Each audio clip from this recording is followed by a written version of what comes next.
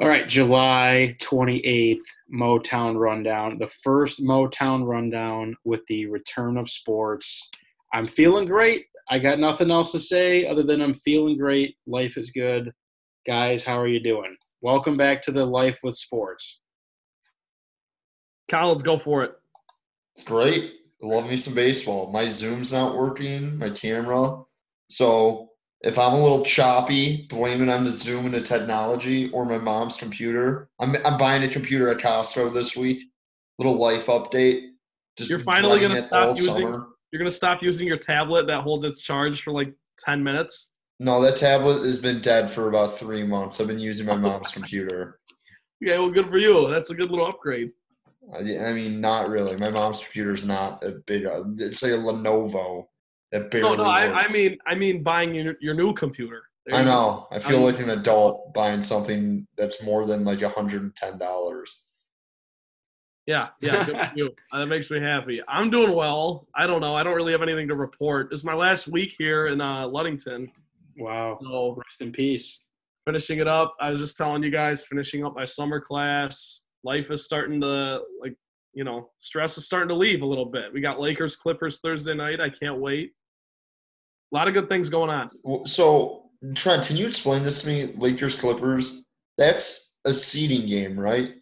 Yeah. So Yeah, it's Jazz Pelicans, and then Lakers Clippers the same night, right? Yes. 6 o'clock and 9 o'clock, I believe, loosely, give or take half an hour. But they're essentially regular season games. Just there's eight of them, and then they start the playoffs.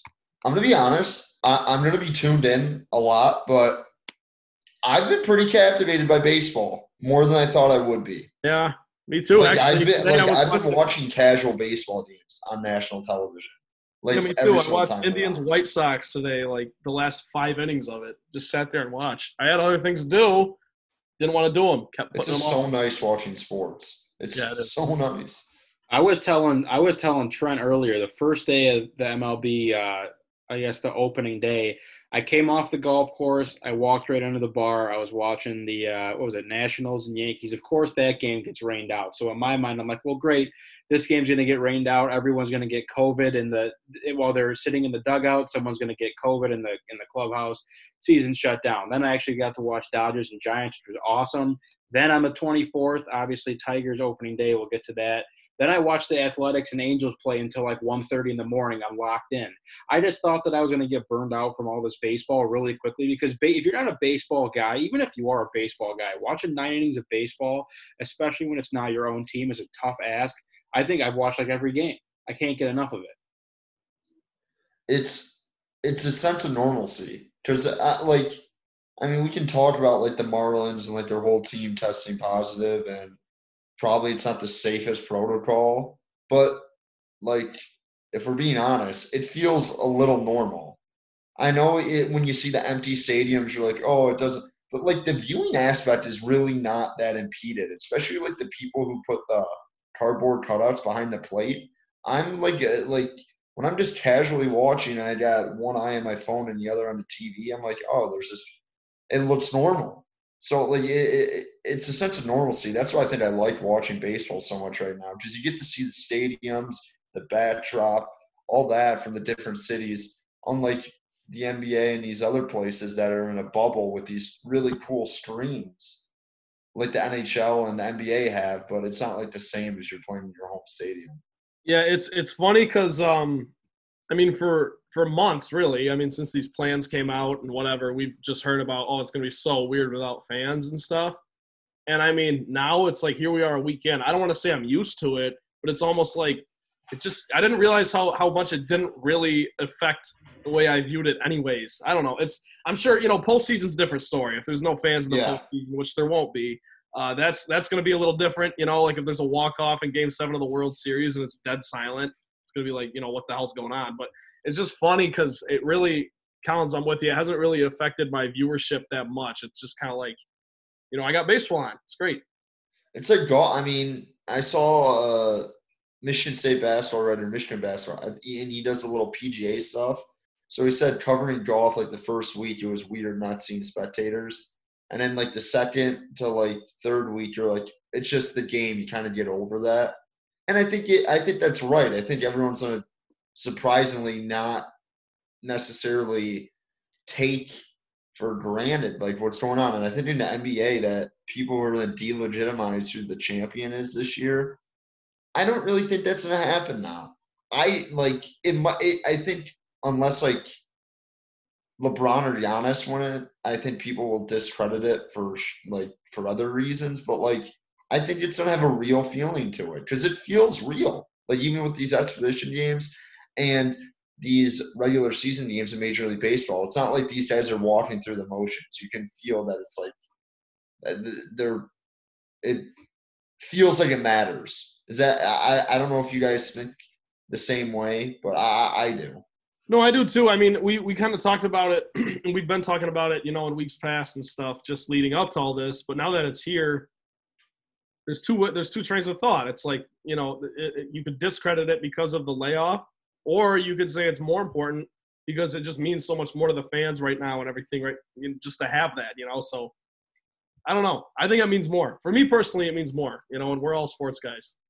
I think baseball and golf, Collins, you kind of mentioned it, like just the game itself carries the product. Like for me, baseball, the atmosphere and the fanfare isn't as important as, again, being Tigers fans the last couple of years, you really haven't had that many people in the park. So for me, it doesn't really diminish the quality of the game. And as you said, I mean, I've watched plenty of MLB games this year. I really haven't watched any of the NBA exhibition games. I watched the Penguins and Flyers play today in the NHL's first exhibition game. The pace was great. Everyone looked awesome.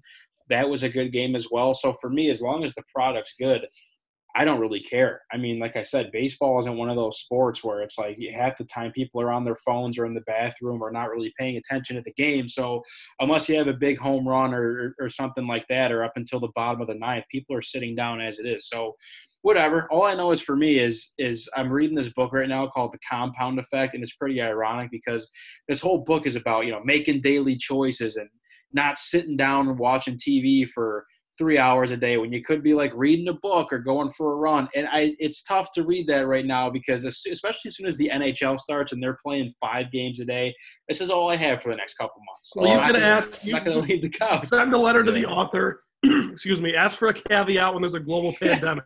It's a little different. Oh boy. Yeah, I'm trying to get my life in order, but at the same time, it's just like, I haven't been able to do this in months. So let me have this one.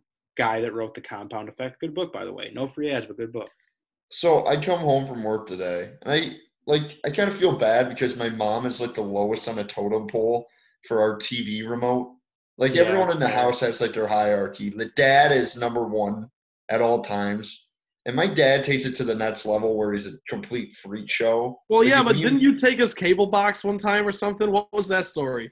Oh, I brought down their cable box from their room because they never really had a TV in their room. Well, I don't know why I'm even talking about that. Whatever. I took his cable box. That would have been the weirdest story to talk about. But I took the cable box downstairs to make dual TVs during the week before conference tournament week in college basketball because I didn't go on spring break. And I just dedicated myself to watching college basketball. And then my dad was like, "What the hell, man? Are you kidding me? I couldn't watch HGTV at 10 o'clock last night. Are you kidding me?"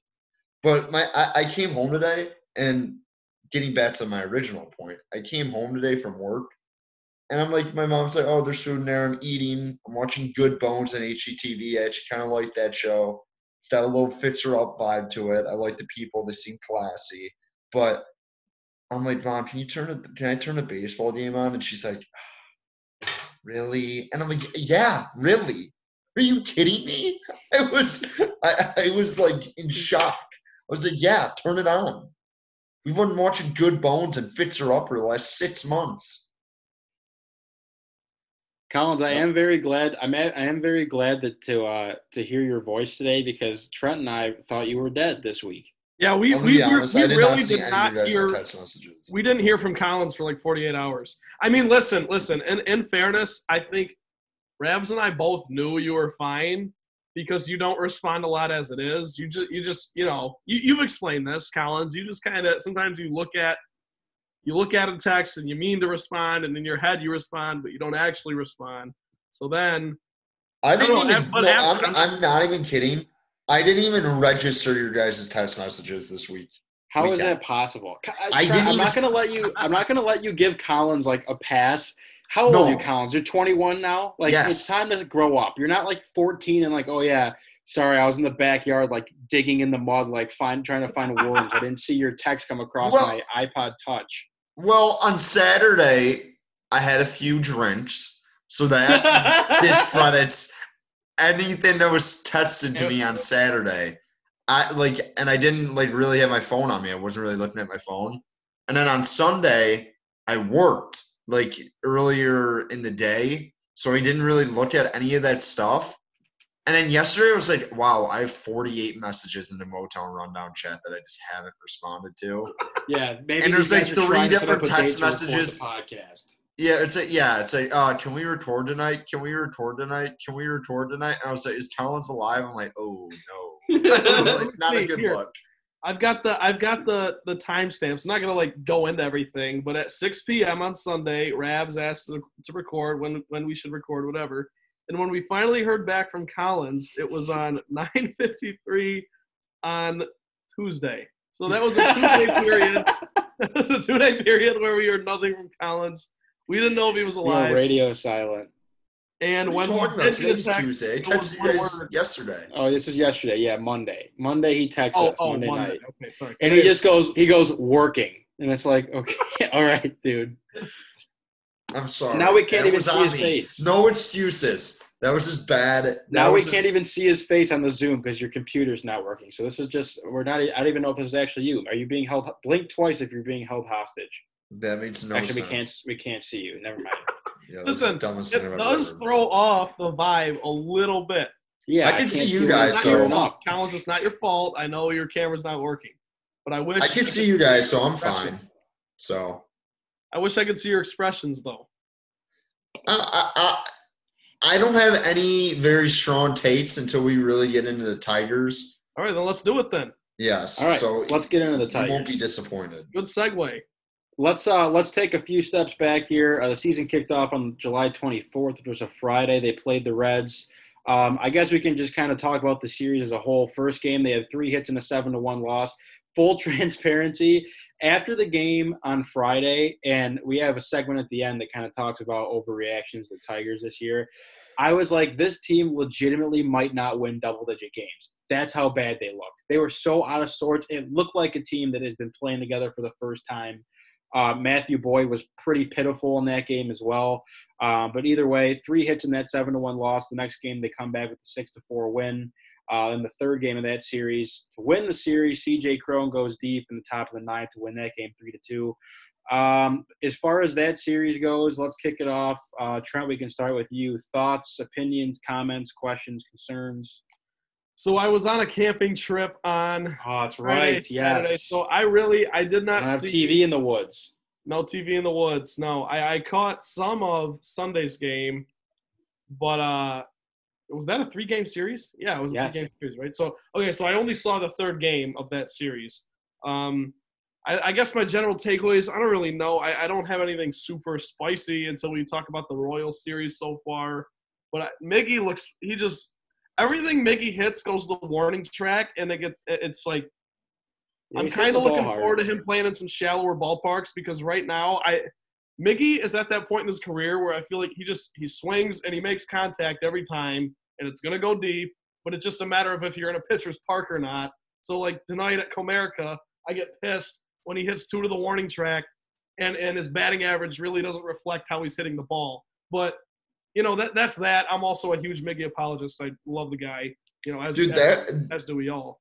Trent, talking about that though, I think Miguel Cabrera is the most underrated player in Major League Baseball history. I truly believe that because he does not get the recognition for how good he was for that 4 to 5 year span. He was putting up he was hitting 330 in Comerica, hitting him with power, 40 home runs and over 100 RBIs. He probably could have had 55 home runs if he was playing at Camden Yards when Chris Davis and Adam Jones and all those guys were putting up massive numbers in those years. At the same time Miggy was in his prime. That's what I'm saying. Juiced. Yeah, I mean, you could say that Chris about a lot of Davis, guys. I would have to go back and find the numbers, but Miggy would have won 2 straight Triple Crowns if it weren't for Chris Davis juicing. 'Cause I think the Yeah, year, but whatever. I don't Neither know. here But nor there. Miggy, I mean, I think Miggy looks good. Like Rab said, he's hitting the ball hard. He had that big home run in the game on Saturday, I believe. Yep. Yeah, Yep. so That's one of his 2 hits I of the year, I mean, think. he really hasn't been noticeable other than that. But there's a lot of guys on his team who've made a first impression that I've been pleasantly surprised about. Yep. Yep. And real quick, if I can throw a couple names out there, then Collins, I'll turn it over to you. Greg Soto, which I texted you guys. Nasty. Greg Soto is my Tiger. How are ya? He will come up a little later in one of my segments, but Oh, good. that's that. I really actually I kind of like what I see from Jacoby Jones. I'm not gonna fall for fool's gold. He actually looks pretty good. Scope and Crone, by the way, have been great pickups. That's kind of what you wanted to do with Josh Harrison and Jordy Mercer a year ago. At least early on it looks that way. Very very young season, but I don't know. I think we'll talk about the Royals series later. But or in a bit here, but I think tonight's win, tonight being Monday, what is it, Tuesday? Gosh, Tuesday night, 4-3 victory over the Royals. I think that's the most impressive win of the season thus far, simply because it's a come from behind win. Your starter only pitched three and a third innings, three and 2/3, something like that, 4 innings, and it was up to your bullpen to come in and get it done. Those guys did that. Buck Farmer Collins. I know you're not a fan. I hate him. I'm not particularly a fan either. But those guys came in and got it done. Change up in baseball. It's just encouraging to watch the bullpen do something after we watched. It seems like 10 years of mediocrity to very bad Tigers bullpens, and it was a come from behind win. Timely hits. That's what it's all about. I mean, I want to get Rabs in the midst because I feel like we just shunned them, but let's slow the roll on the bullpen trends in 5 games. I'm just gonna say. I know. I'm just saying. I think tonight's win was the best because of the bullpen and the come from behind. Okay. That's my assessment. Do I think it's going to hold up? Probably not. If the Tigers are going to win games, it's going to have to be like 6-5, 6-4, eking them out. They're not because they're not a powerhouse hitting team, but so far at least they're a timely hitting team. So we'll see. Yeah, before we unwrap the Royals series, at least the first 2 games of it, going back to that Cincinnati series, the things I took away primarily for me, again, I think Friday's game, the team looked really out of sorts as far as not really being able to string together hits. As I said, Matthew Boyd didn't look good at all coming out for his first start of the season. Nico Goodrum in the leadoff spot. This is something that I know Collins and I were kind of texting about a bit. I don't really know if I like him in the leadoff spot. He struck out a ton. This team as a whole, I don't know if I have the number correct, but I want to say I don't think the number is correct at all. But I think they struck out close to 15 or 16 times against whenever they played Trevor Bauer. Was that on Saturday or Sunday? Their strikeouts were astronomical. I feel like I know C.J. Cron struck out 4 times the other night. Miggy struck out a couple times. Jacoby Jones, same thing. Nico Goodrum in that leadoff spot. I'm not expecting the leadoff hitter to get on base every single time, but I think what you've seen from Jacoby Jones so far as number one, he's obviously got the speed to be a leadoff hitter, and not only does he hit for contact, he does hit with power too. I just think I'd rather see Goodrum a bit lower in the lineup. I don't know Jacoby Jones obviously been a guy, even like a Cameron Maybin too, to bat leadoff as a veteran guy who's shown that he can bat at multiple positions in the lineup. But I thought Nico Goodrum looked a bit lost at the plate in the Cincinnati series.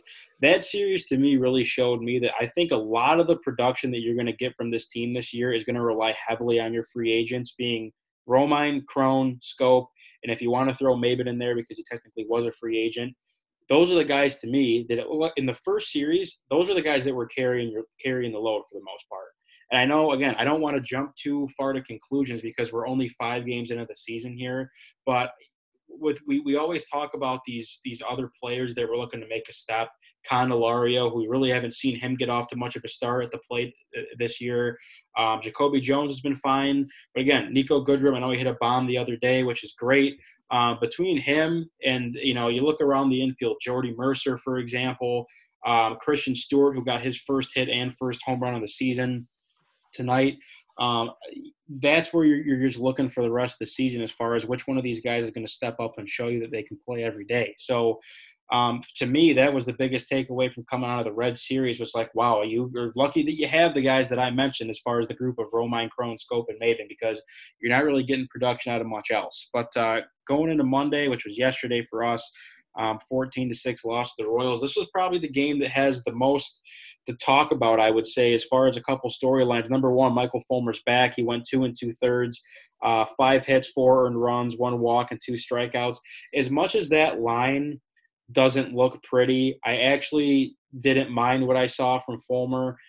He's still putting his fastball mid-90s, which is awesome. He looks good physically, which is great. And you knew coming into this season, especially the start, that he was going to be on a bit of a pitch count, as many of these guys are going to be for the Tigers. So I didn't expect him to go 6-7 innings. I know he's having a little bit of trouble locating the slider. He left a couple fastballs up in the zone, which cost him the 1 home run that happened early on. Also, too, finally, as we've been talking about for it seems like months and months upon maybe even years on the show, you finally see Beau Burrows, you finally see Kyle Funkhauser, Anthony Castro get some time too, all making debuts. All those guys gave up bombs. I'm pretty sure every single one of them let up a home run, which also, back to here's my theory that the balls are juiced. If they weren't juiced last year, the balls are juiced this year, because there is no way, A, the Tigers are hitting home runs like they are, and B, there's home runs like every single game the Tigers have been in this year. And I know like Great American Ballpark is a pretty hitter-friendly park, but before we get any further, if you have anything left to say about the Reds, go for it. If not, let's talk about the pitching for the Tigers between Fulmer and you see these young guys' thoughts, opinions. Dude, watching that Red Series, didn't it like, I don't know, like more than any other player in my lifetime, it was weird seeing Nick Castellanos on the other team. It really was. Like, very weird. I don't know what it is. Might just be that I've heard about him, like, through the farm system, like, throughout my whole life almost, basically. He was so hyped up to be such a good prospect for the Tigers. He was a pretty good player. It was odd to see him in a Reds uniform.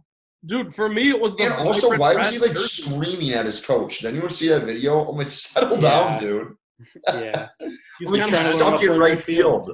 Yeah, like, you suck. For me, dude, Collins, it was I agree, it was the vibrant, basically neon red jersey he's wearing. I was like, who is this guy? You know, dude, those like, Reds jerseys stink. Just didn't look. Those are so bad.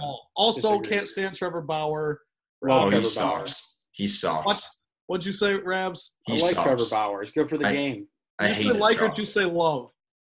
I said love first. I think you said love. Dude, this is why Rabs' old man. He doesn't like Yasiel Puig, but he likes Trevor Bauer. Like him. Trevor Bauer stinks, dude. I can't stand Trevor. He thinks he's not even good. I don't know. I think he had like 12 strikeouts against your Tigers the other day. So we had Harold Castro batting in a 3 slot or something. Very true. I don't know. Very true. I'm sorry, 13 strikeouts he had. Get him, Collins. I hate Trevor Bauer. If I can say one quick thing about Fulmer, I would just say this. Initially, I voiced my concern and my anger, disappointment, whatever you may call it, impatience, in the group chat, saying, you know, when your starter only goes, you know, not even 3 innings, it's going to be tough to win. But Rabs, you bring up a good point. A lot of the mechanics really didn't look that far off, and you got to get the rust off at some point, you know. And you don't have minor leagues, and you got to get them back in at some point, because it is a 60-game season, which, you know, as much as we're talking about how that's going to be a sprint, it's going to be it's long enough to the point where you might need a guy like Fulmer, especially if the Tigers are, you know, actually trying to compete for something. So I don't know. At the very least, you're trying to get them just started, trying to get them rolling back in. And he didn't look horrible. The Royals just honestly had a day yesterday. And if you're going to give up, you know, a blowout like that, it would be the one that Fulmer started. So I guess that's all right. I will say this, though. I would look for him to bounce back in his second start. If he doesn't look better in his second start, then I'm going to be a little concerned. I mean, it's going to take some time. He just hasn't pitched in a really long time. Yeah. But, like, I was listening to it at work, and they were just raving about his slider, like, in the first, 2 innings. And at first 2 innings, and then they kind of, like, settled down. I mean, it's going to take a while. I mean, he had wipeout stuff, like, from the minute he was on the Tigers. He kind of struggled when he had that leg injury a couple of years ago. But, like, Fulmer overall for the Tigers has been nasty. And it's going to be a growing process for a guy who's young. Is this his second Tommy John or first Tommy John? His first. His first Tommy John. So I'm imagining that he has to rework his mechanics, and that's going to take a while, especially with limited time in spring training to work out all the kinks and stuff. He didn't even pitch in spring training. Am I right? Yeah, he did not. So, like, this is his. I don't think we would have. I don't really think that we would have seen Fulmer if this COVID stuff didn't happen as far as pushing the season back. So, I mean, it's going to take time. I'm not even going to make a comment on it because I was just genuinely shocked that they're just like, yeah, he's going to be our third starter. Like, I was kind of shocked they even went to that point. So, it's interesting. And it's nice to see those young guys, even if they're getting taken deep. It's nice to put a face to the name. Yeah, I think as far as Fulmer goes back on that train, you can expect – I know that before the season, the Tigers came out and they were like, look, we're going to use him as an opener. I hate this term opener, and I hate that people do it. I don't really understand the thought process behind let's throw one of our starting pitchers who should be going 6 to 7 innings. Let's throw him for 3 and absolutely gas our whole bullpen, because that's the new strategy in baseball. But as far as Fulmer's case is concerned, a guy coming off of Tommy John surgery, I don't mind at all he's on a pitch count. So that's the reason why he didn't extend over 3 innings. But yeah, as I said, I think, the slider, we know what he's capable of with that pitch, and it is nasty when it's on. And for me, the thing that I'm most impressed with is that, to see Fulmer come out and be able to throw 94 to 96 as opposed to coming out and only touching 90, 91, that to me is the biggest concern coming off of Tommy John surgery, is losing the velocity, which he hasn't.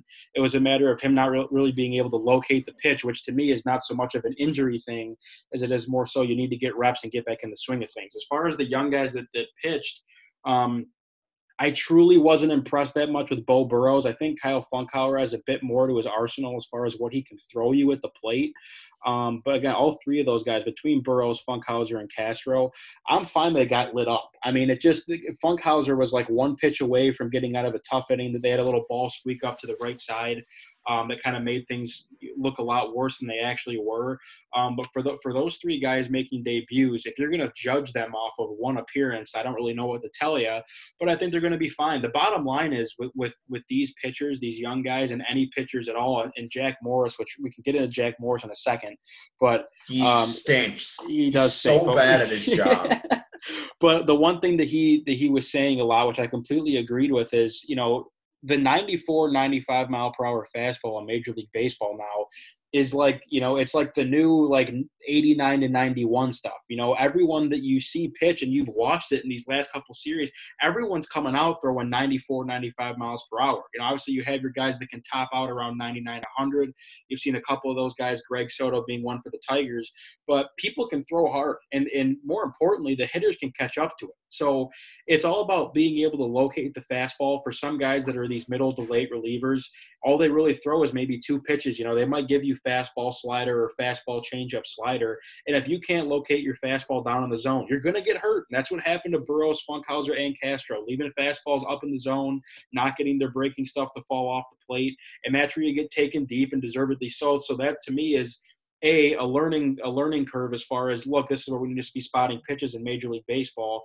And B, it's just a matter of, that's for improvements to make. Control is everything at this point in your career. So that's really my only commentary on the pitching. Obviously, the game got out of hand. The Tigers looked good right off the jump. I was very impressed that they actually got off to a pretty strong start. But, once the game gets blown open like that, and once you can start to string together some hits, they just seem to keep coming. So for me, as far as the Monday loss, it is what it is. Glad to see some names that we've been talking about for a while, and glad to see Michael Fulmer back. So I don't know if you guys have anything else, we could move into tonight's game.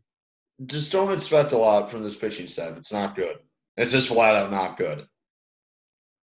Like, I don't know what else to say. Would you guys? I think we went on long about talking about potential and stuff. It's not good. Like, I don't think Boyd is he's not a 1. Ivan Nova is 3 years past being relevant. Spencer Turnbull, I think, is just going to be a guy, he'll either go 6 shutout innings or give up 15 runs. He'll be no in between. And the back end of their bullpen isn't bad so far. They haven't looked bad so far.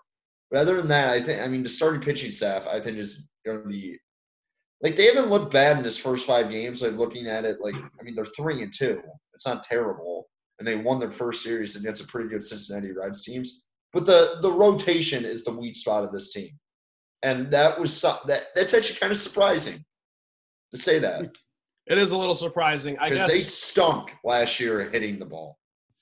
If there's one thing, I mean, we've seen it through 5 games. Granted, small sample size. I don't know how many times you have to say it, but it's like this team. If this Tigers team is going to win and is going to make any sort of a run here, make anything somewhat exciting, it's going to be because of timely hits. That's literally, that's the fact of the matter. Your bullpen's going to have to hold up a little bit because, like you said, Collins, starting pitching staff not great. It's not horrible. It's not great, and yeah, I would agree. You got to be patient. And again, just to add one more disclaimer about Michael Fulmer, in my opinion, I'm not saying he's got to go like 6 innings his next outing with 8 strikeouts or something like that. He did not look that good in his first start. You don't really have a whole lot you can hitch your wagon to. Rabs, you did a pretty good job breaking down specific pitches and things like that. I would just hope he gets through at least 3 innings or 4 or 5 innings. Then you can at least say, okay, he's got the stamina. But again, like you guys continually say, he hasn't pitched in like a year plus. So you give him a pass there. That's all I got. Yeah, as far as the rotation goes, look, again, we do have to take into account the context here. We're talking about a team that's 3-2 through 5 games. So, for me, as far as the pitching is concerned, the good thing about having this expanded roster, I guess, is that you get the chance to see a bunch of different arms that you probably wouldn't see if your roster was tighter. I agree as far as the starting rotation. I have a piece on Matthew Boyd we'll get to in the end. Again, Ivan Nova, you look at years past as some of the guys that the Tigers have brought in to be kind of those stopgaps in the rotation to at least just to stop the bleeding because you really don't have any young pitchers that are ready to start. And that's what I think the goal is for a guy like Kyle Funkhauser.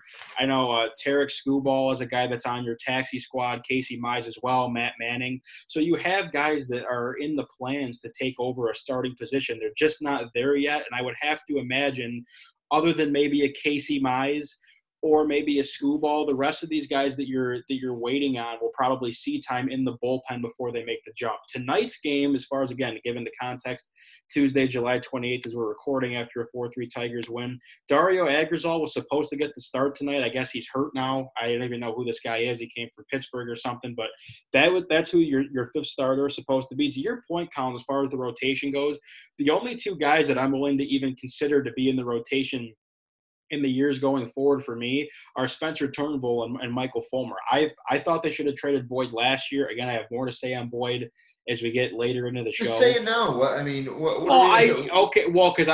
one of my overreactions. We were going to do our Tigers overreaction. Yeah, but we're talking about the pitching staff right now. Let's not. Can you believe this guy? Can you believe this guy, Trent? We can get into your overreactions, but if we're going to talk about the pitching staff, we might as well talk. This is where I need this video to work. Yeah, I can't see him. Okay, I think they should have traded Matthew Boyd last year. He had a career year last year, and I don't know who thought that he was going to either replicate or be better this year, but at least from what you saw Game 1, it's just not there. So for me going forward, it's Fulmer and Turnbull, and then if it becomes a Mize, if it becomes a Matt Manning, whoever else can fit the mold there, then by all means, go for it. But they ended up going with Ronnie Garcia tonight, who I believe is 22 years old. The Tigers got him in the Rule 5 draft, first overall pick in that Rule 5 draft. He looked fine. I thought he did, and it's for whatever reason too. Again, I don't know if the thought process is just we want to keep guys on a short pitch count because of injuries and it's early in the season. But what did he go tonight? I think he went. Would he go 3 innings? Yeah, 3 solid innings for him. He did give up the 1 home run. He's got a pretty good mix of pitches. He's got a pretty lackadaisical motion, but somehow at his 3/4 arm slot, he can make guys miss. 3 strikeouts tonight for him in 3 innings. The thing that I like about Garcia too is he works really fast. Probably one of the fastest guys that I've seen work. But other than that too, you see Tyler Alexander tonight, who had a pretty decent outing. Jose Cisnero and Greg Soto were probably your 2 pitchers as far as the bullpen is concerned that have looked good so far. And then, of course, Buck Farmer and Joe Jimenez in the end. That, to me, is just you're using so many pitchers, and I'm sure that's going to be the case for the first couple of games here. But my other takeaways from tonight's game, obviously Jonathan Schoop hits a shot to center field, which was awesome. Christian Stewart gets his first home run and hit of the year, which good for him because, as I'll get to in a second here, as far as what the outfield looks like, it's about time he starts hitting. Whit Merrifield also is if the season ended today, he'd be like the highest rated MVP by far. Like that's a unanimous MVP. I meant to tell you guys this. I think I would add him to my list of when did we do that segment? Opponents we hate for no good reason, really. Yeah, a couple weeks ago. I can't stand that guy. Merrifield's good reason. Well, I mean, he kills the Tigers, dude. He absolutely kills the Tigers. He kills the Tigers, but he's also like an underdog story, 9th round draft pick, whatever. Can't stand the guy. I digress. That's all I gotta say. No, he was with Merrifield. I think was 4 for 4 in yesterday's game, and then he's just a Tiger killer. That's just the bottom line. He makes defensive plays too, like every time. And this is where I think the ball is juiced too, because I feel like there were a million home runs hit today. Two things as far as the game goes that are concerned, and again, you guys feel free to add in whatever you want. Number one, Ryan Collins, as you mentioned it too. I don't know why they took Miggy out in was it the 7th inning? That was first of all, I don't know what that trend is. He's a DH. He's not Victor Martinez. It's not like he can't run a little bit. Miggy's actually a pretty good base runner too. Like he has a really good feel for baseball. Like if you've watched the Tigers over the years, I know he's not the same athletic prowess that he was before. He's not a bad base runner. I'll never understand taking one of your best hitters out in the 7th inning of a 1-run game. I get it if you're like down 2 runs, you're trying to make like something happen to get you into that situation. You're up 1 run, just relax and whatever. But maybe that to that point, Collins. Maybe that's just a sign that Gardy doesn't trust his bullpen, and I don't either. But if how is pitch running for Miggy in the 7th not trusting his bullpen? It's nothing. You're trying to get runs in. Because you're trying to get runs in. I'm not justifying it. I wouldn't have done it. I love Miggy's bat just as much as the next guy. We got I don't know 6 or 7 years of elite proof why you wouldn't do that. I'm with you, but I'm just saying I think it might speak volumes about what Gardy thinks. I don't know. Yeah, you probably could. I mean, that's again the thought process. There is just if you need Miggy in the bottom of the 9th, you're not going to have him because you have Willie Castro coming in to pinch run. The other thing too that I couldn't stand is I think it was the bottom of the 6th. There were no outs 1st and 2nd with was it Austin or Andrew? Which one do we have now? What's this guy's name? Austin. Wait, Austin. Austin, yeah. Yeah, Austin Romine comes up to bat, 1st and 2nd, no outs in the bottom of the 6th. You're up by 1 run. How do you not bunt? Why does no one bunt anymore? Are you gonna get? Is someone gonna give him like it's like the analytics now? It doesn't make bunt because every time we. It that's makes the sense, whole thing. dude. That is what's ruined baseball. But I don't even know. Is that yes. an analytics thing? Like, because you're giving away an out. That's the whole point. God, really? Well, they gave away 2 outs. I've never seen a double play in the history of my life. It was like a 5-4-6-3-1 double play. I never even he swang bunt and you got 2 outs. And now when you have a runner on 3rd, when you could have moved a runner to 2nd and 3rd and a base hit scores 2, now you only move 1 runner to 3rd and there's 2 outs, so you can't hit a sac fly. Yeah, but Romine's been. I mean, that's a situation where Romine's been pretty good at the dish. But he's batting 8th. It's not like Miggy bunting. It's Andrew Austin, Don Kelly, Romine batting 8th. He was like over 3 today, Romine. I'm pretty sure your boy Jack Morris wanted them to bunt. For what it's worth, I'll say that. They got 2 outs, double play. Can you believe that? Unbelievable. That I didn't get. But other than that, I mean, hey, the Tigers today were. I was just waiting for it to kind of fall apart, but they did their job. Again, the Christian Stewart home run was huge. How many guys had multiple hits today? Man, Maben had 2 hits today. You're still waiting for Candelario to do anything at the plate, and that to me, I told you guys 2 weeks or last week ago. That's the guy that I'm going to hate at the end of the season. Granted, he was awesome on defense today. He has played that position significantly better than he did last year so far. But I mean, you got to hit. You just got to hit. Yep. Got nothing to add. Alan's dead. I'm not dead. I get that's like the whole analytics thing in baseball. Like that's like one of the main things that's like base stealing and bunting are not as prevalent, even though they probably should be. That I can't stand. You got to. That's why baseball is taking a dip. It's like it's not as cool. It's really not. Like it's just not as cool. The shift too is amazing. They gotta get rid of the shift. I'm literally in the can't. My uncle Steven blew my phone up today about what's wrong with the shift, dude? It's just playing defense. They shift. I think you can shift, but it should only be like the old school Big Papi shift. It can only be this is a stupid idea I just have. It can only be the really big power left-handed hitters where the second baseman's out in right field. Well, other than that, I can't accept it. I just don't know. I hear what you're saying, but I don't know how you enforce that as far as my uncle Steven, a tremendous human being.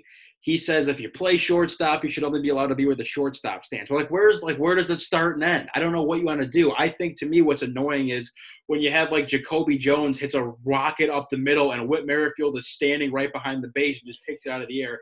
That's annoying. But you see the different where the shift is gone as you see Miggy. They'll play Miggy 3 steps back into the outfield grass. They're standing in the grass. They're all standing in the grass. But it works. They show it every time too. To me, it's just defensive alignment. It's if you got a guy that's throwing, I look at 15U baseball that my brother plays. You got a guy throwing 85 miles per hour to a right-handed hitter. You're probably going to move your fielders more towards the right side of the field because he's not going to get around on the ball.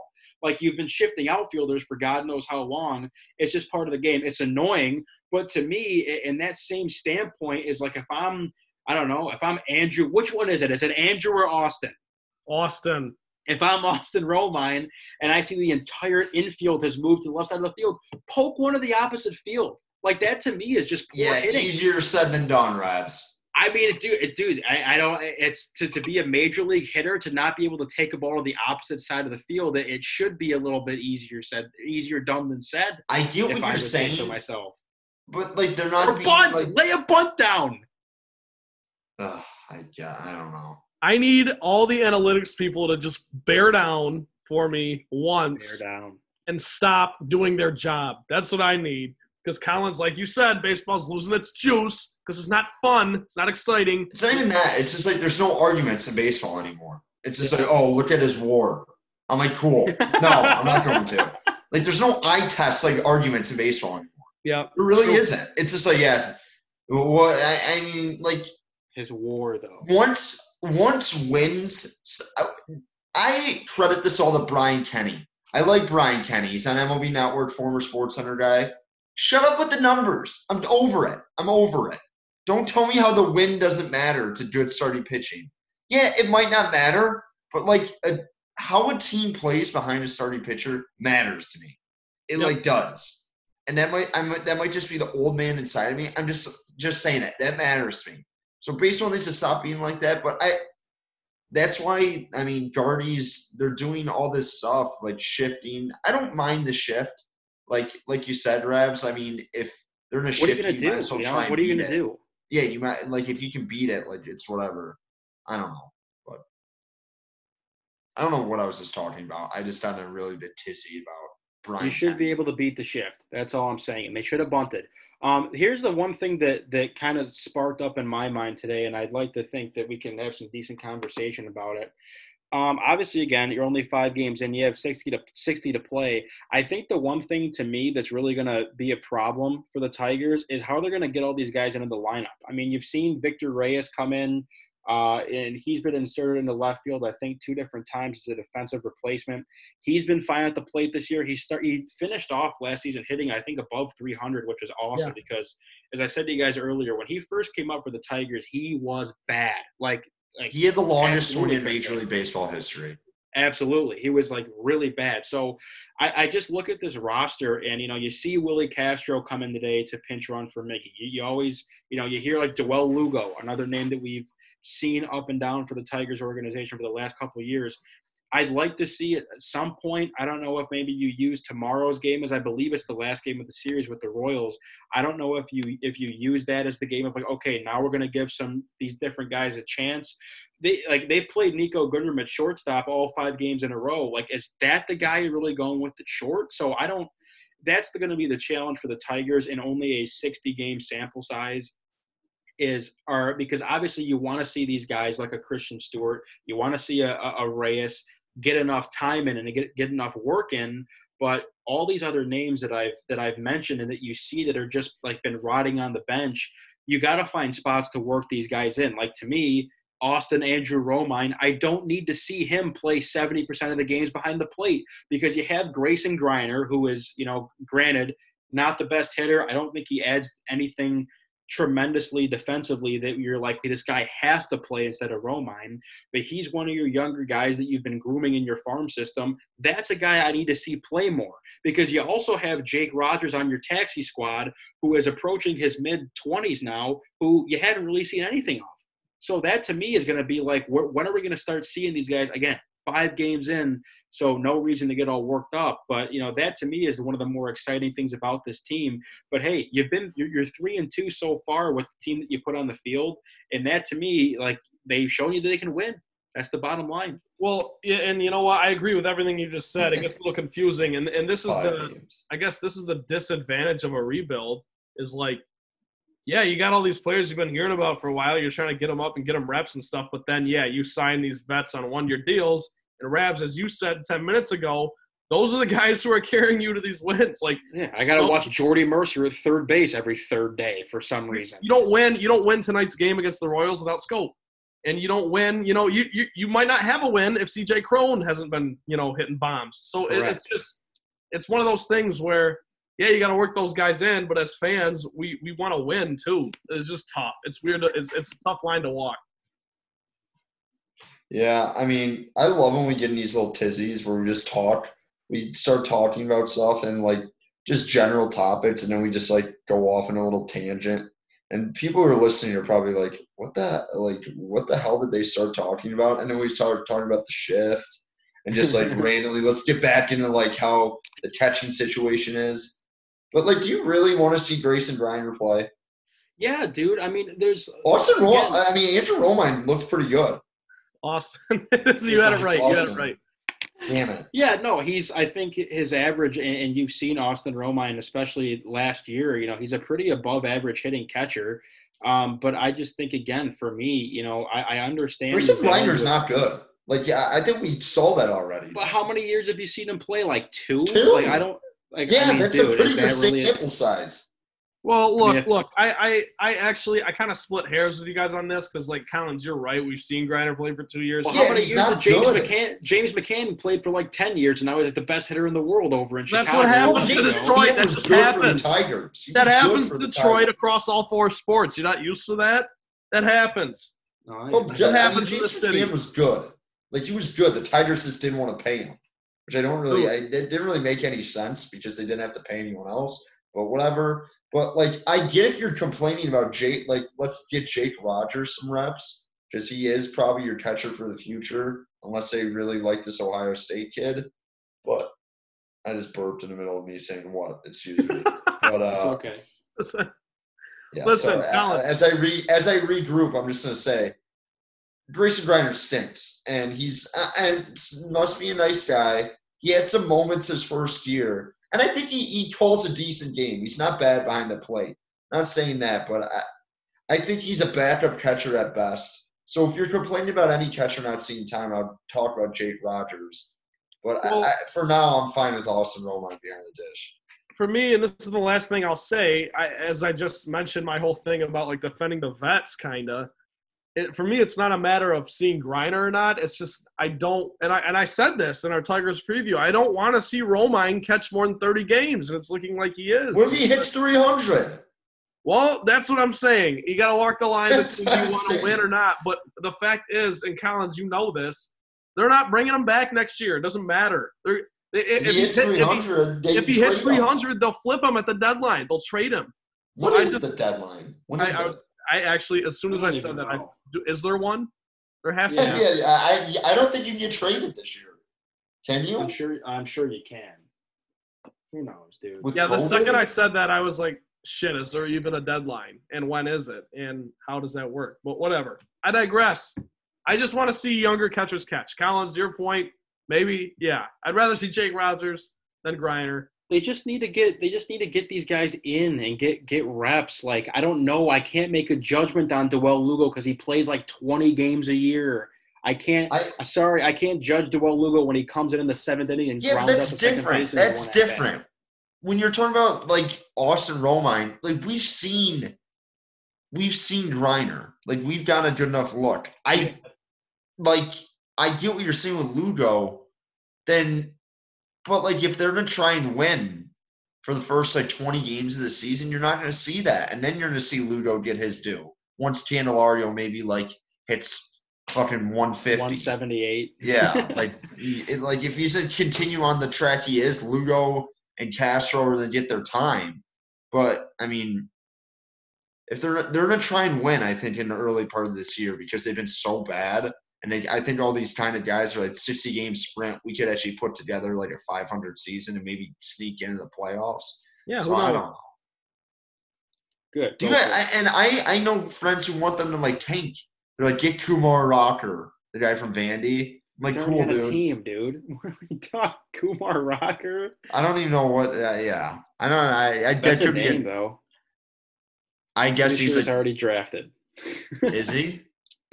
I think so. I know he got drafted by the Rockies in like the 38th round a couple of years ago and then didn't go. And then now his eligibility is probably up. So yeah, I don't know. I have some friends nibbling in my ear basically say threw no hitter in College World Series. I'm like, I don't care. We've gotten the first pick the last 2 years. It doesn't matter at this point. I'm over it. I would like to see them win. So if you're on one of those bandwagons getting the number one pick again, shut up. We've gotten the last 2 picks. I agree, Collins. Go get them. Shut up. I agree. All right. Tigers wrap up their series with the Royals tomorrow at Comerica Park. 7:10 is the first pitch. They see the Reds again. Awesome. But moving on from the Tigers for now, Trent, it's your turn. I don't even know what we called this. You did this last week. It worked. It was fun. Trent's trio of questions or something. I don't know. You got. I wanted to call it Trent's trifecta, and then you immediately. Ooh, I like that. I like that a lot. I hated that. You don't like trifecta? I hated that. Trent's trifecta. I love it. That's whatever, dude. Call it what you want. 3 good questions for you. Ooh, I like that notepad. Oh, you like this? I can't see Collins. It's so funny to me. It's pretty awesome. Ryan Collins. Okay, are we ready? Yes. Trent's trifecta. I'm naming it. Screw you guys. Yeah, I'm naming Trent's trifecta. I like Trent's trifecta. Okay, Collins, you're rocking with me. Rabs isn't 2-1. Hate it. Yep. Told you. Question number 1. And maybe, actually, you know what? No. I'm gonna move this to 3 because this will be a good segue into our next. Question number 2. If you could work at any non-Comerica park in the Major League Baseball, where would it be and why? Oh, so are you saying you like be a worker? You know how like employees watching the games? Yeah, you see like 10 people scattered throughout when they're watching. Like I was thinking today, I want to be one of those guys. Where would you be?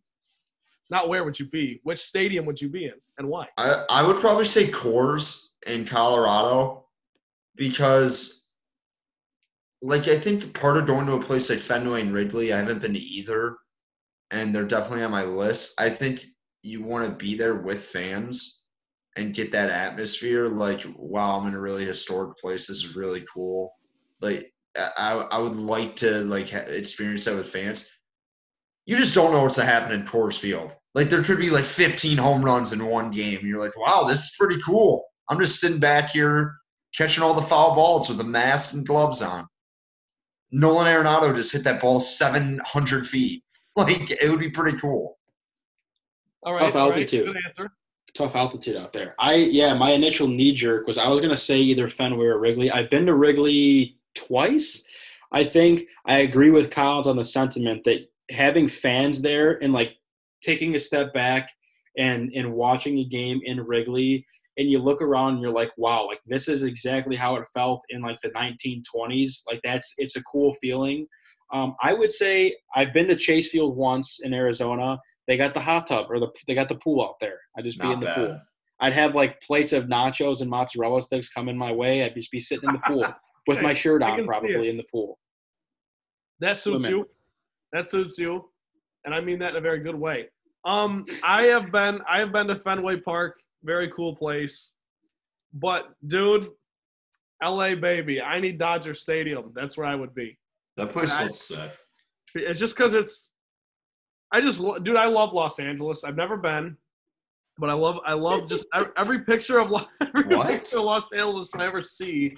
I think it looks beautiful. Bucket list thing. I'll get out there someday. I'll make it out. I'll say this. What's it called? Dodger Stadium looks like a sick park. And it just – Dodger Stadium, I think, is like in the 10 stadiums in baseball where it's just like very recognized. Like you see the wall and you're like, whoa. Like this is legit baseball. I don't know. It's not a good feeling. You feel warm when you see the baby blue like wall that they have. And then for some reason, whenever I think of the Dodgers, I think of just like NL West teams, and it's just like, wow, Matt Holliday just hitting a bomb. And here's an update from ESPN in the first inning.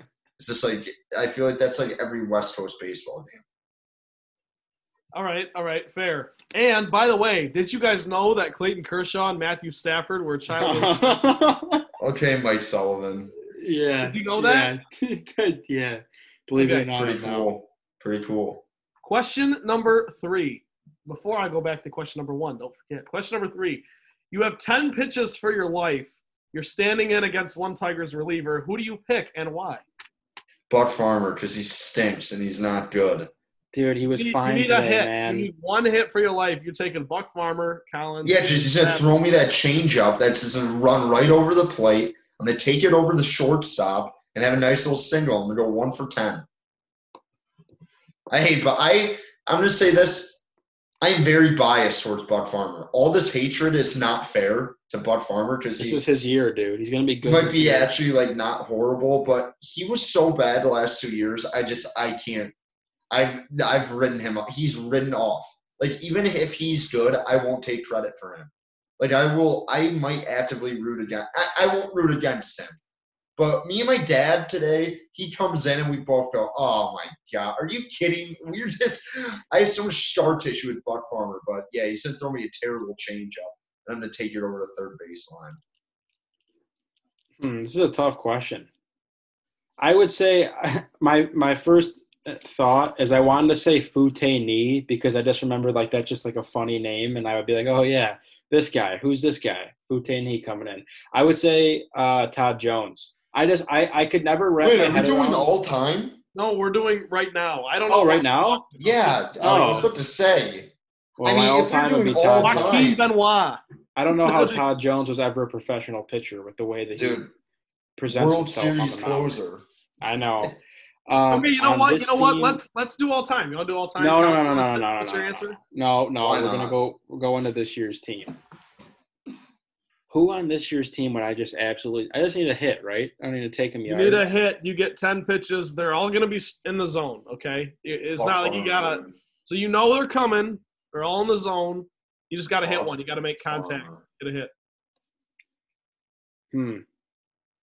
I'll help you out. I'm taking Joe Jimenez for no other reason than – Dude, he throws gas. I know. Trent, No you way wouldn't catching touch up you. to You that. tee off on it. You use like 4 or 5 to get the timing His down. ball And then, explodes out of his hand. I'll tell you something, like, Matt, I mean, thinking of, like, Tigers of all time that I think I could, like, take deep, Drew Smiley. Guy threw a straight ball. He's good now. He plays for the Giants. I was just going to say, I watched He's in him. the I mean, he bullpen wasn't these bad when days. he was on the Tigers, but I feel like if he throws 10 fastballs in the zone, I think I could. Oh, by the way. I'm an idiot. There's no way I could ever catch up to a 95-mile-per-hour fastball. No chance. I Rick could never. Porcello is a Met now. Do you guys know that? He got lit off Yeah, he his first stinks. start. I bet on the Mets that night, and I was so mad.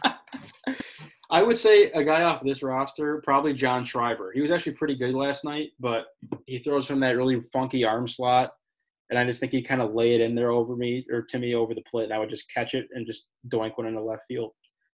All right. John All right, so Schreiber. you want the smokeless Schreiber. Okay. Now, we circle back to the top of my list here. And this is a fun question, and it's going to spark plenty of conversation, I am sure. Would you rather call 1 game with Jack Morris or call 10 games with Bill Walton?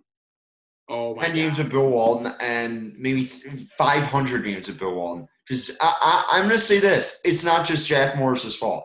I've never liked Jack Morris when they even brought him in with Mario. But Him and Colin, Shepard. Bill Walton yeah. would drive you up the wall. Like, No, literally, I love Bill Walton. second half of that 4th game, you'd be like, okay, love Bill Walton. this guy is a little. Me and Bill Walton share a similar reverence for Pac-12 basketball, so I think we would get along. We'll probably have better chemistry than Matt Shepard and Jack Morris do. That's like the thing. Matt Shepard's like a good announcer. Like he was really good on Michigan basketball for a while. Like he was very entertaining on the radio. It's like, oh, this guy's good at his job. It's just so it feels so unnatural, the two together. And I think it's a little bit better when Gibby's the guy, but Gibby's not great either. Like, know what I'm saying? Like Jack Morris is the most uninteresting man in the world. And he has like some interesting stories and stuff. But like people always give Rod a hard time, like, oh, he didn't play in the 84 team. At least he brought me some excitement on a day-to-day basis. I can't handle Jack Morris farting into the mic for 3 hours. I don't think he's that bad. He stinks. He's so bad. Great Hall of Fame pitcher, great ambassador for the Tigers, horrible broadcaster. Okay, Some people just don't have it. He doesn't have it. All right, Rabs. To answer your first question, I would go Jack Morris for one game because Bill Walton is absolutely insufferable. It should be illegal that he's allowed to be on television. Well, that's coming from a guy who doesn't watch Pac-12 basketball. Watch Pac-12 basketball and come back to me.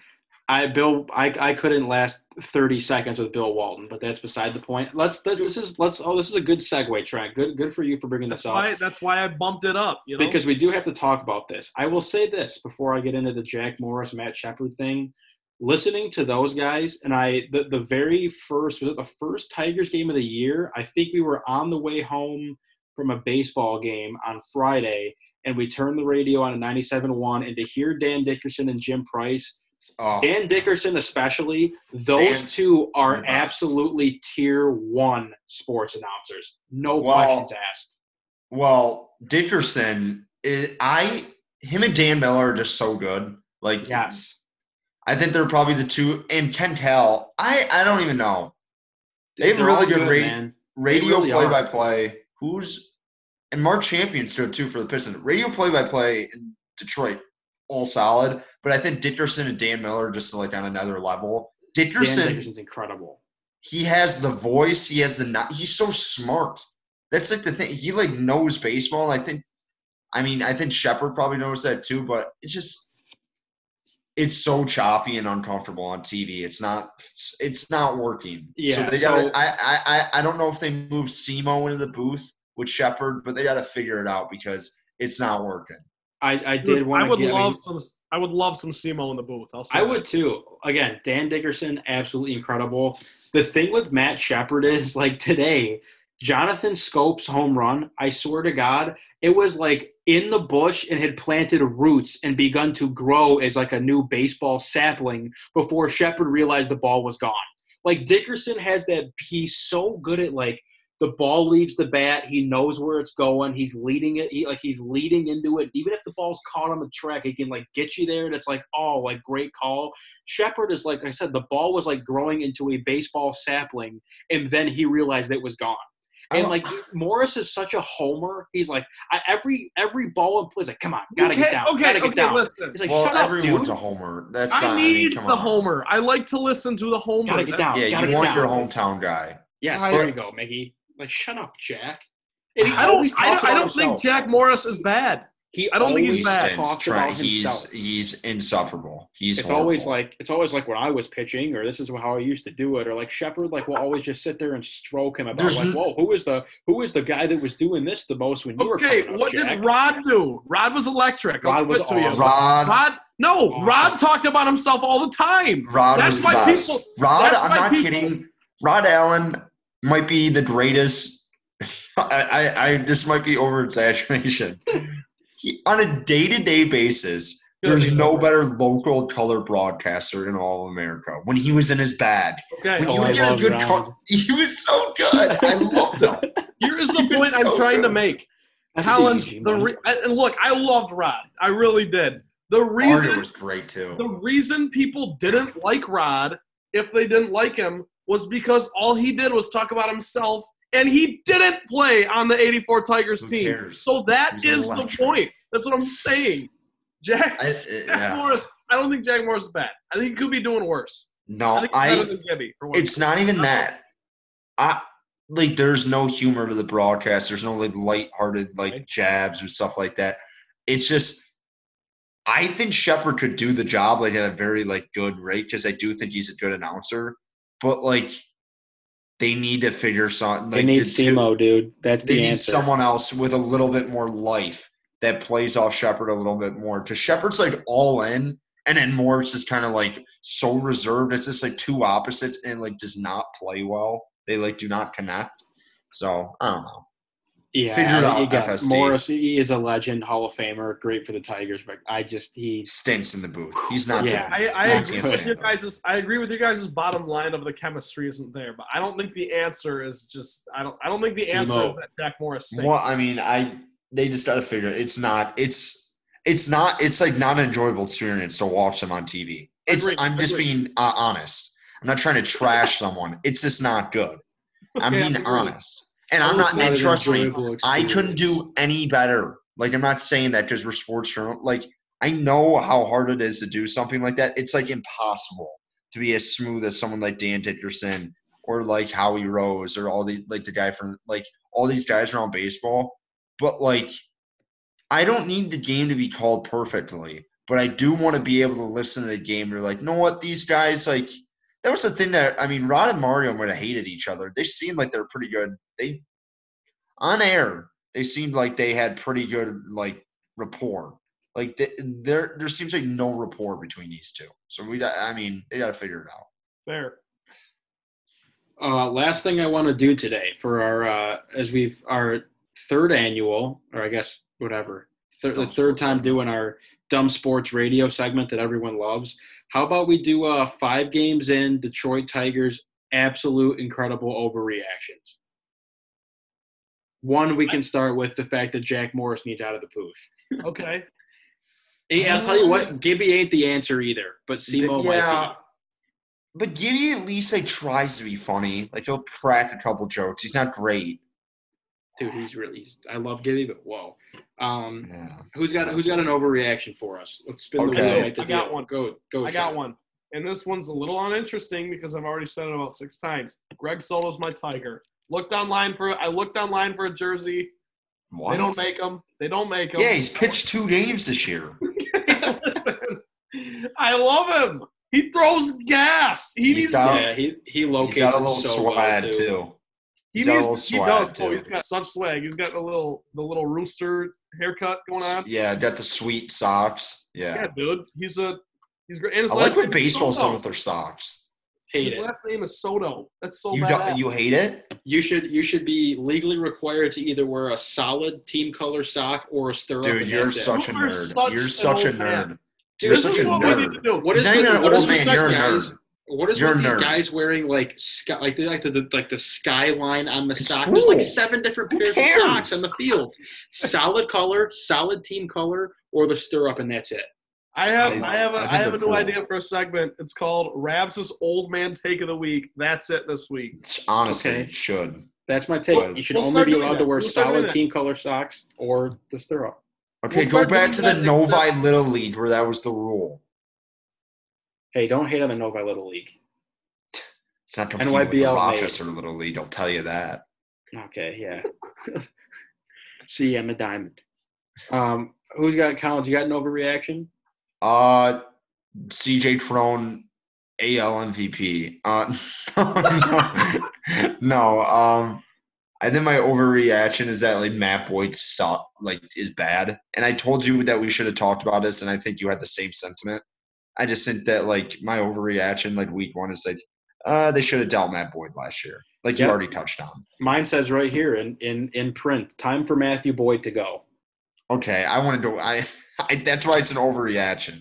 Yeah, exactly. What else I got here? As I said, overreaction after game 1. This team might not win double-digit games.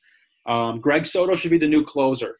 Yep. That's an overreaction, maybe a hot take. I just don't think his stuff is just better than Big Joe's stuff. He just throws fast. What was it, a 9-pitch inning? Yeah, I think it literally 99. Was. He paints the black like – what's the guy, Huck Finn or Tom Sawyer that paints the fence? Couldn't tell you. I don't know what you're talking about. Huckleberry Finn, right? The guy that paints the fence, or is that Moby I'll tell Dick? you something. I spark noted Moby Dick, I'll tell you right now, it's that not book in Moby junior Dick. year of high school. Got an Which one, 85 Tom on the Sawyer? test. Tom Sawyer, like the Rush song, or like Moby Dick? Huck Finn. Yeah. I know. Yeah, I got an that's it. Thanks, overreaction for you. I got an overreaction for you. Okay, Collins, hit us. I think Jacoby Jones is the best overall player on the Detroit Tigers. Don't hate that, I Collins. don't hate it either. I hope you're right about that. And I don't know if you touched on this, Rebs, or we were just talking about this before. I don't know why he's batting in the 9 spot. And I know they're trying to do a little like double leadoff type of thing. And maybe that's another numbers thing. I think he's like a perfect like 5th hitter. And he's not going to be a guy who gets on base a ton, but he kind of has a knack for getting big hits. Like when guys he usually hits the ball hard when there's guys on base. So I agree. And he plays premier center field. He's premier out there. So I think he's their best overall player. What's my I got another one here. Here's an overreaction. Kristen Stewart will not be an everyday player for this team after next month. He's going to lose his spot. He's going to lose a spot to Victor Reyes. I'm telling you 100%. Yeah. And reason being is, number one, Jacoby Jones is your center fielder. That's bottom line. And while you have Cameron Maybin here, that's your guy. And again, I love Cameron Maybin to death. As I said, had a personalized shirt made after Cameron Maybin. I love him in right field. He should lead off, by the way, or Jacoby Jones at a good room. But if you're going to play him in right field on an everyday basis, that means your only spot for a guy like Derek Hill, who's on the IL right now, this Troy Stokes Jr. or whatever that also made the roster, and Reyes and Stewart. Left field's the only way in. I mean, is Demerit not playing outfield, or is he third base? No, he is. But I think he might be on the taxi squad, to be honest with you. Tough bounce for Travis Demerit. I mean, you haven't seen him yet. So, again, all those Where's Brandon Dixon? Where are all these guys? Dixon's gone. I don't need to see Brandon Dixon. I'll tell you that. Well, he's not even on the team. He's no longer retired. I'm an idiot. I was just I mean, there was such a revolving door in the outfield last year. I just naming names. But Victor Reyes has gotten way better. I mean, he's a better outfielder. To me, he has more range. And Kristen Stewart's knock, as far as being an outfielder, was he didn't have a big arm. And Victor Reyes has the arm for you. And at the plate, he's a switch hitter, which Kristen Stewart, you really can't bat him against lefties. But, Reyes being a switch hitter the way that he is, and he's shown you some decent production in a very, very small sample size at the plate. Way better than, as you said, Collins. His swing has improved exponentially from last year. In my eyes, come next month, Kristen Stewart's going to be the guy that's begging to get reps in the outfield. Bottom line, because you can't DH him because you got Miggy, and Miggy ain't going to be playing first base for 40 games because you have CJ Cron. So that's it for you. Those are all my overreactions. Love it. I wish I brought a little more flair with that. I only had one. Also, overreaction. Grayson Griner is the worst player on the planet. I'm kidding. Dude, you guys got to chill out with Grayson Griner, man. He's just not good. He's a backup catcher at best. Well, that's the thing. I don't know. Like, you got Jake Rogers, and then this kid from Ohio State they just got, who they called him the catcher of the future. So what are we doing? Someone's got to move. James McCann's in like 900 wherever he's at now. So, yeah, probably still a White Sox. A White Sox. I always love seeing the Eugenio Suarez every time he comes up. Whatever, yeah. However again. You pronounce the first name. Pronounce that again. They call him Eugenio. Like, it's like Eugenio, but like Eugenio Suarez or something. What used to be a Tiger, now he's like the best third baseman in baseball. I don't subscribe to that Eugenio thing. That's what they call him, dude. Look it up. Dude, the Tigers, I'll say this. The Tigers had a lot of like decently big position player prospects coming up, I think through like 06 to like 2015, and none of them really panned out except Castellanos. And they just would always have these random guys like Suarez, Matt Joyce, like Andy Dirks, like not like must-see like prospects, but you're like, oh, this guy kind of just showed up and is good. Jose Iglesias they traded for, so that wasn't a guy in their farm system. But like Suarez, he just showed up. Yeah, I mean Suarez, has turned himself into a nice player. Thank God we needed Alfredo Simon for that year. That's right, Big Big Pasta. pasta. You had Guy to know that was a stunk. red flag if his name's the Big Pasta, right? Yeah. I liked him for a little while. For like what, 2 games? Yeah, like a couple weeks maybe. I don't know. Big Pasta's a fire nickname. I don't care what anyone says. Yeah, I mean his name's Alfredo. If your name was, Yeah. I just try to think. Being named Big anything is, I mean, you have to have some self-conscious, like self-esteem issues for sure. I guess Okay, I agree with that. so. I guess so. Is that it? Is All that all right. we got? Do you have anything else, guys? No, I'm gonna go eat some watermelon. Sounds so good right now. Excellent. Okay, well, when Collins goes to eat his watermelon, we'll wrap it up here. That's it for today's episode of the Motown Rundown. Glad to have baseball back. Glad to be watching the Tigers again. For Trent Bailey and Ryan Collins, I'm Ryan Rabinowitz. Submit any questions, comments, or suggest topics for the show at Motown_Rundown on Twitter or on Facebook at the Motown Rundown page. Do not miss a single episode of the show. We're on Apple Podcasts and we're on Spotify. New episodes every week. Let's play ball, folks. Wash your hands. Stay safe. We love you guys. We'll see you next time.